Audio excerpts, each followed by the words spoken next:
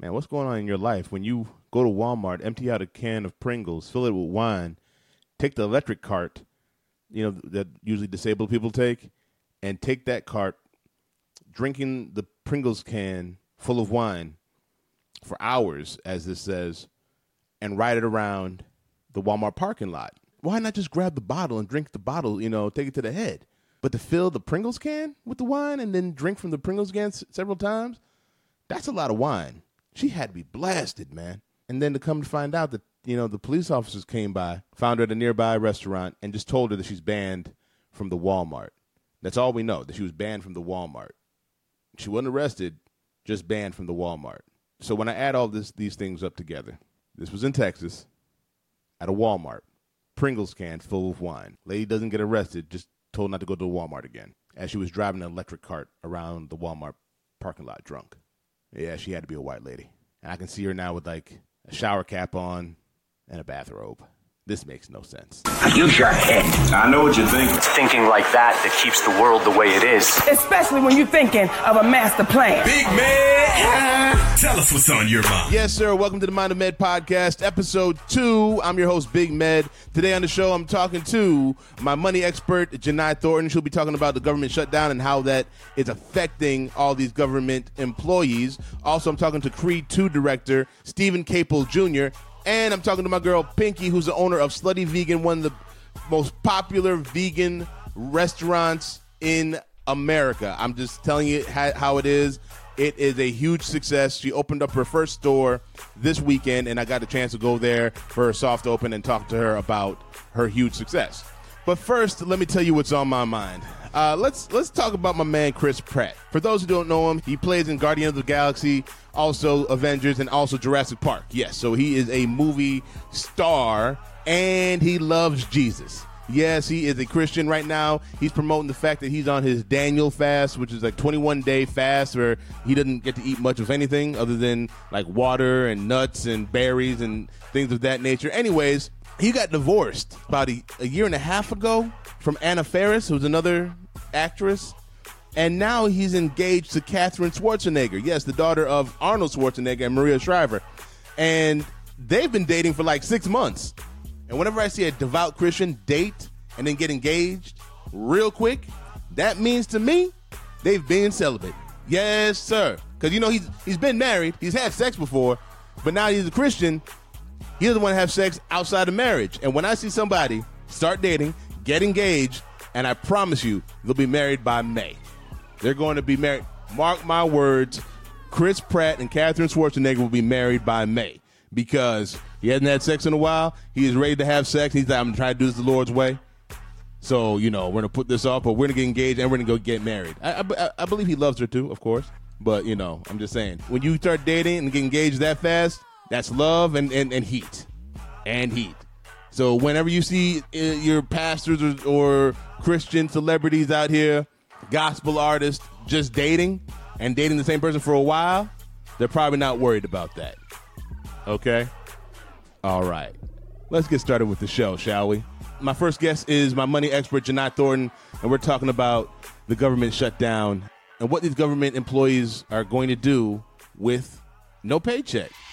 When it comes to this whole government shutdown, I wanted to talk about it, but I wanted to have somebody in here that's knowledgeable about things, about how government shutdown affects us on a financial level, especially the government workers who aren't seeing paychecks now. So I got my girl Jini Thornton in the building. How you doing, Jini? Good, Med. Happy to be here. Mind of Med. Yes, Mind of Med podcast, episode 2. 2? Yes. And look here, Jini is a CPA. She is a money...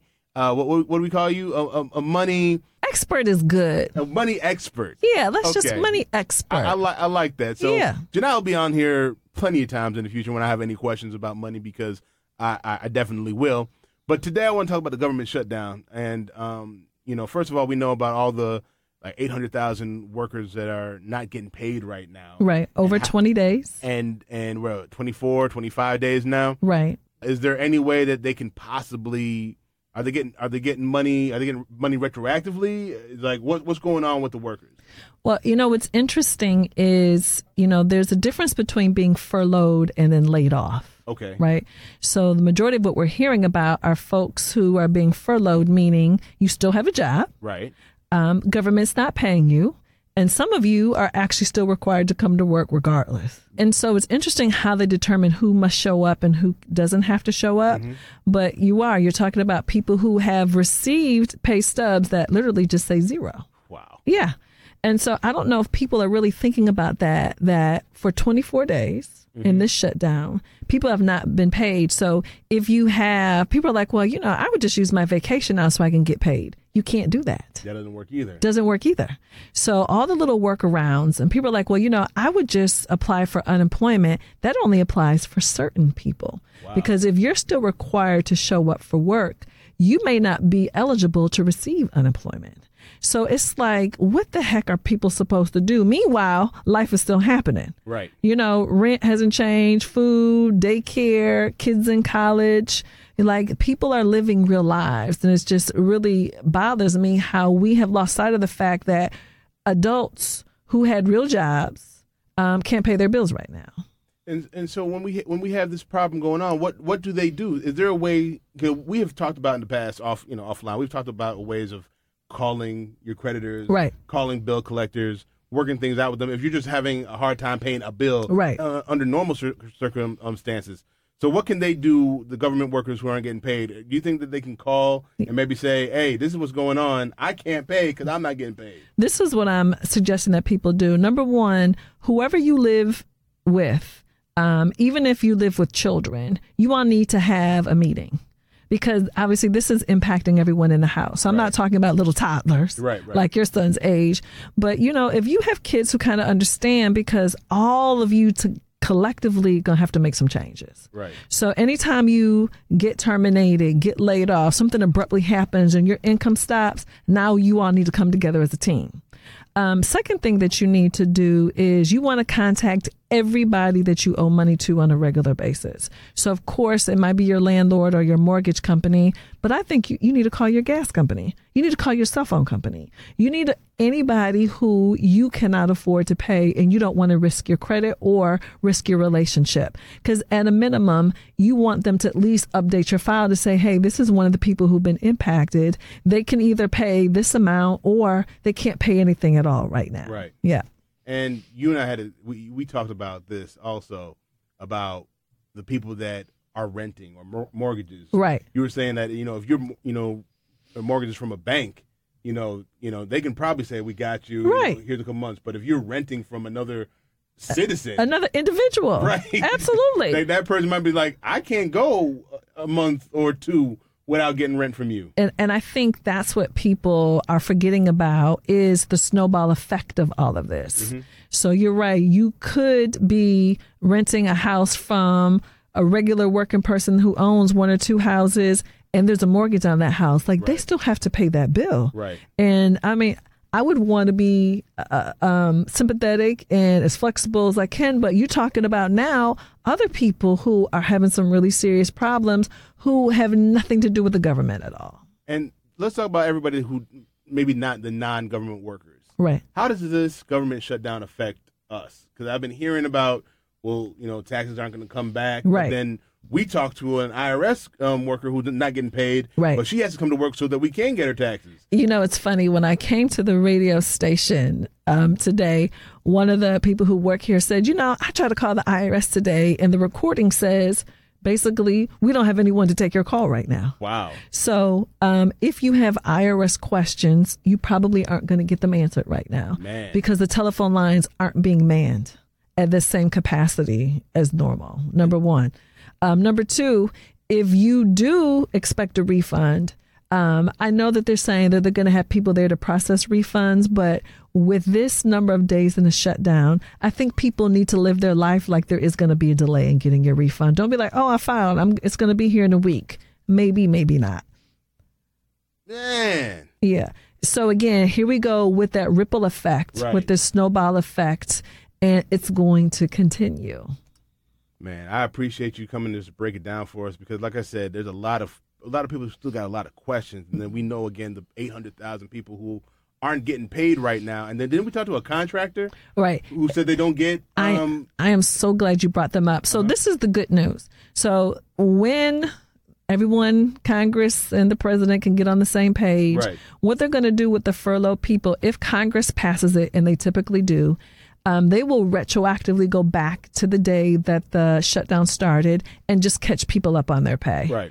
That does not apply to contractors. And what do you mean? What do we mean by contractor? So a contractor is someone who has been hired. They work for the government, but they're not an employee of the government.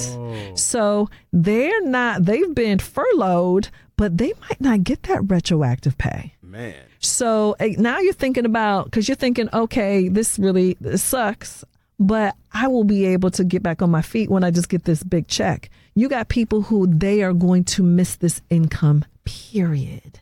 And we need to talk about that because we have people, you have a significant portion of the government workforce, like over 30%, who are contractors. Yeah. And each department, the Department of Defense, Department of whomever, each department can make the decision if they're going to pay contractors or not. They don't have to.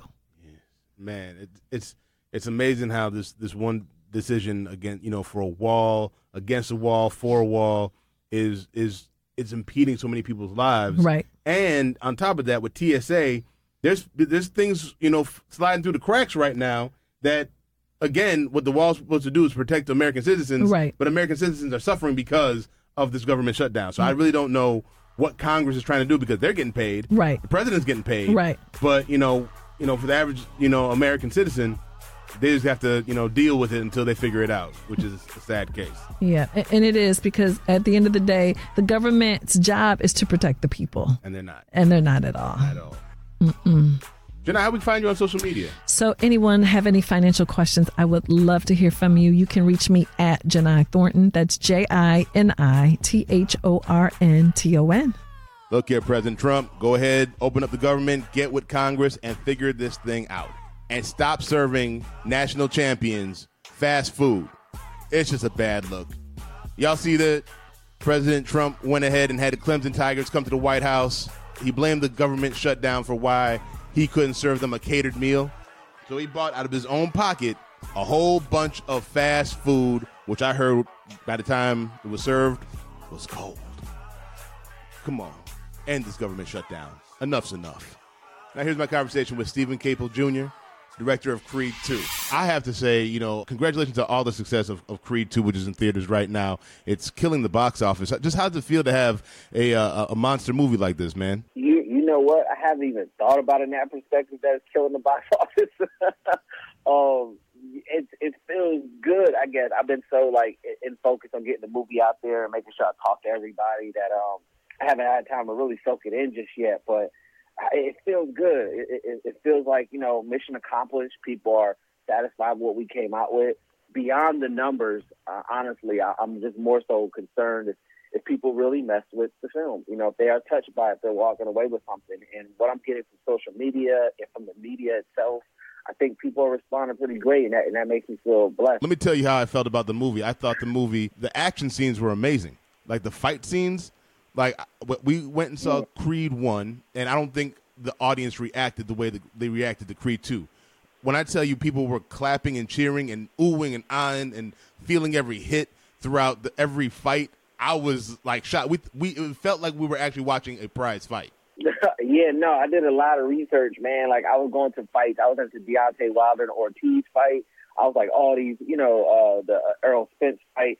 And just that's how the energy is. You know what I mean? When someone gets a punch or anything, people are up on their feet, and I wanted to capture that.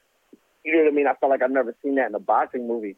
Usually in a boxing film, they're on their feet from jump to finish, whereas this one, you highlight those moments, and I got in the ring with the camera, and I made sure people felt the punches. I had a cheat code on this one. I had a huge, scary-looking dude versus our hero that everyone loved, Adonis Creed, a.k.a. Michael B. Jordan.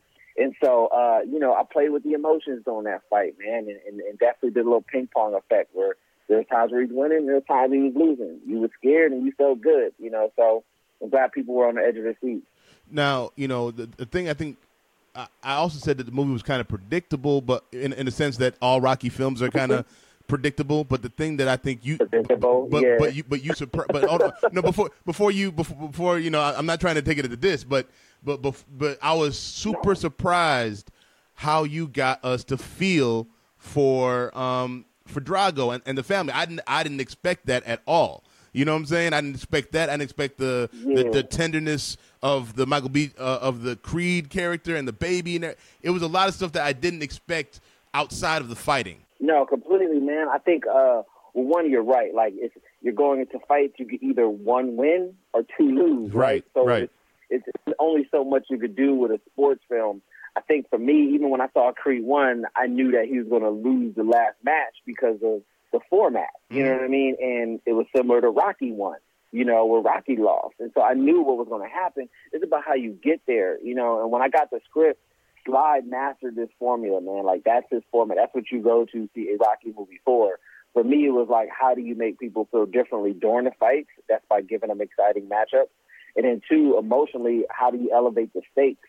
And that's what the baby comes in. That's when the relationship comes in and the proposal and Rocky and his kid and everything just kind of falls into place. The Dragos, they got some emotional weight on their side, you know, and how the fight ends. You know, I felt like the way we ended the matchup were ways that you never saw in the Rocky film. Right. You know what I mean? Even though you knew who was going to win and who was going to lose, I was like, I have to switch it up somehow. And what's the natural way to switch it up while still adding layers behind the characters?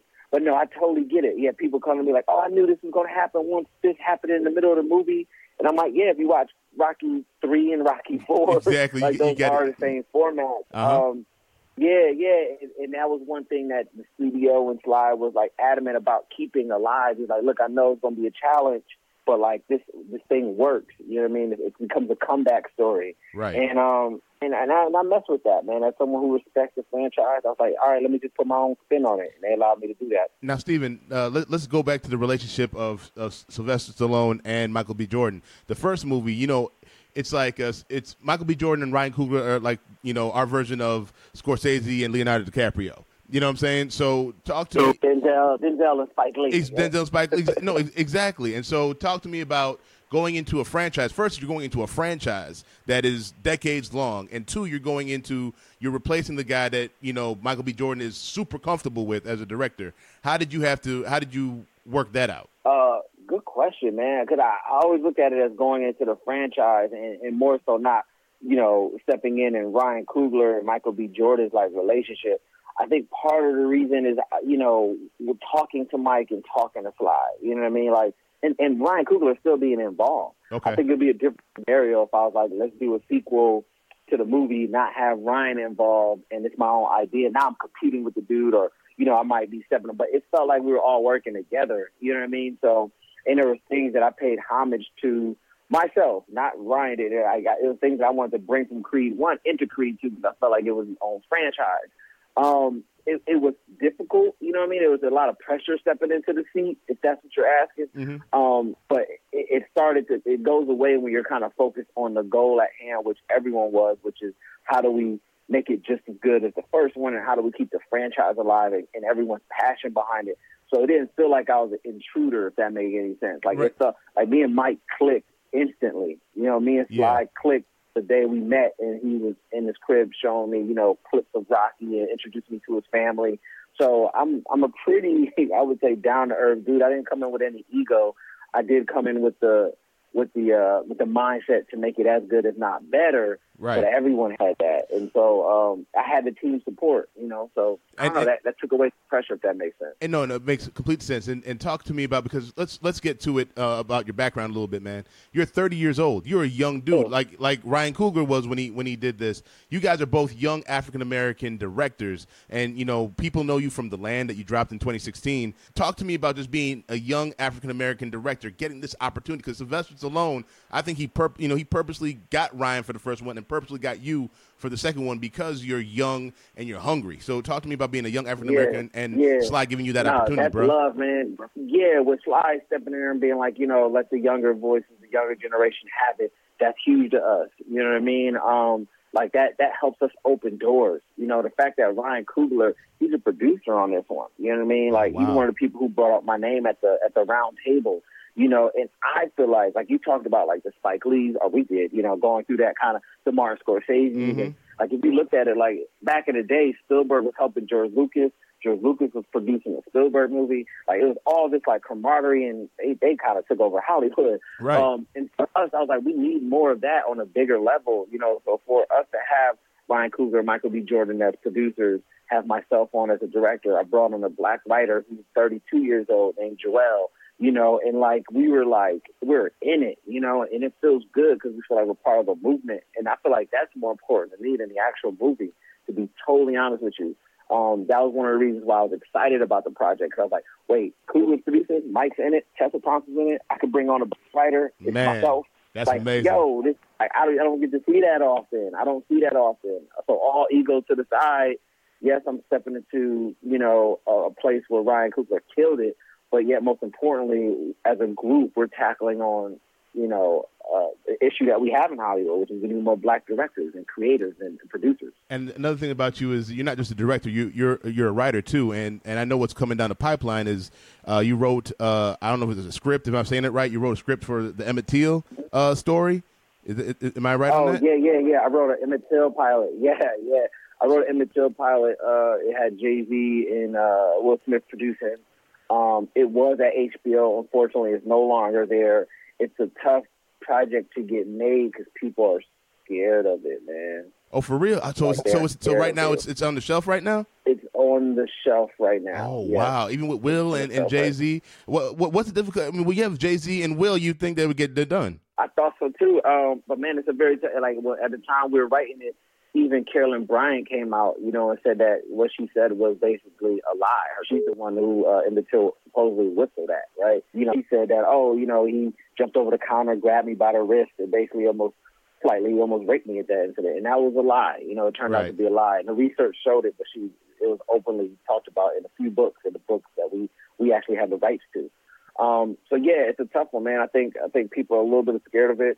Because it uncovers the ugliness of the system as well. So we'll see, man. All I can say is we'll see what happens next. If I have any power, any clout in trying to get this thing made, I will. If John Singleton's also trying to make a feature with Taraji P., and I hope that goes off. Like, the movie just needs to go out, or the show needs to go out. Like, people need to know the truth, because I think it'll definitely help us look at what's wrong with our system today. Yeah. Even though it's a story 50-plus years ago, it still correlates very well with what's going on today. Well, Steven Caple Jr., man, like I said, it's an honor to get to know you, to hear more about you, because, you know, I think what you guys are doing in Hollywood is amazing right now. Let the people know how they can follow you on social media. At Steven Caple Jr.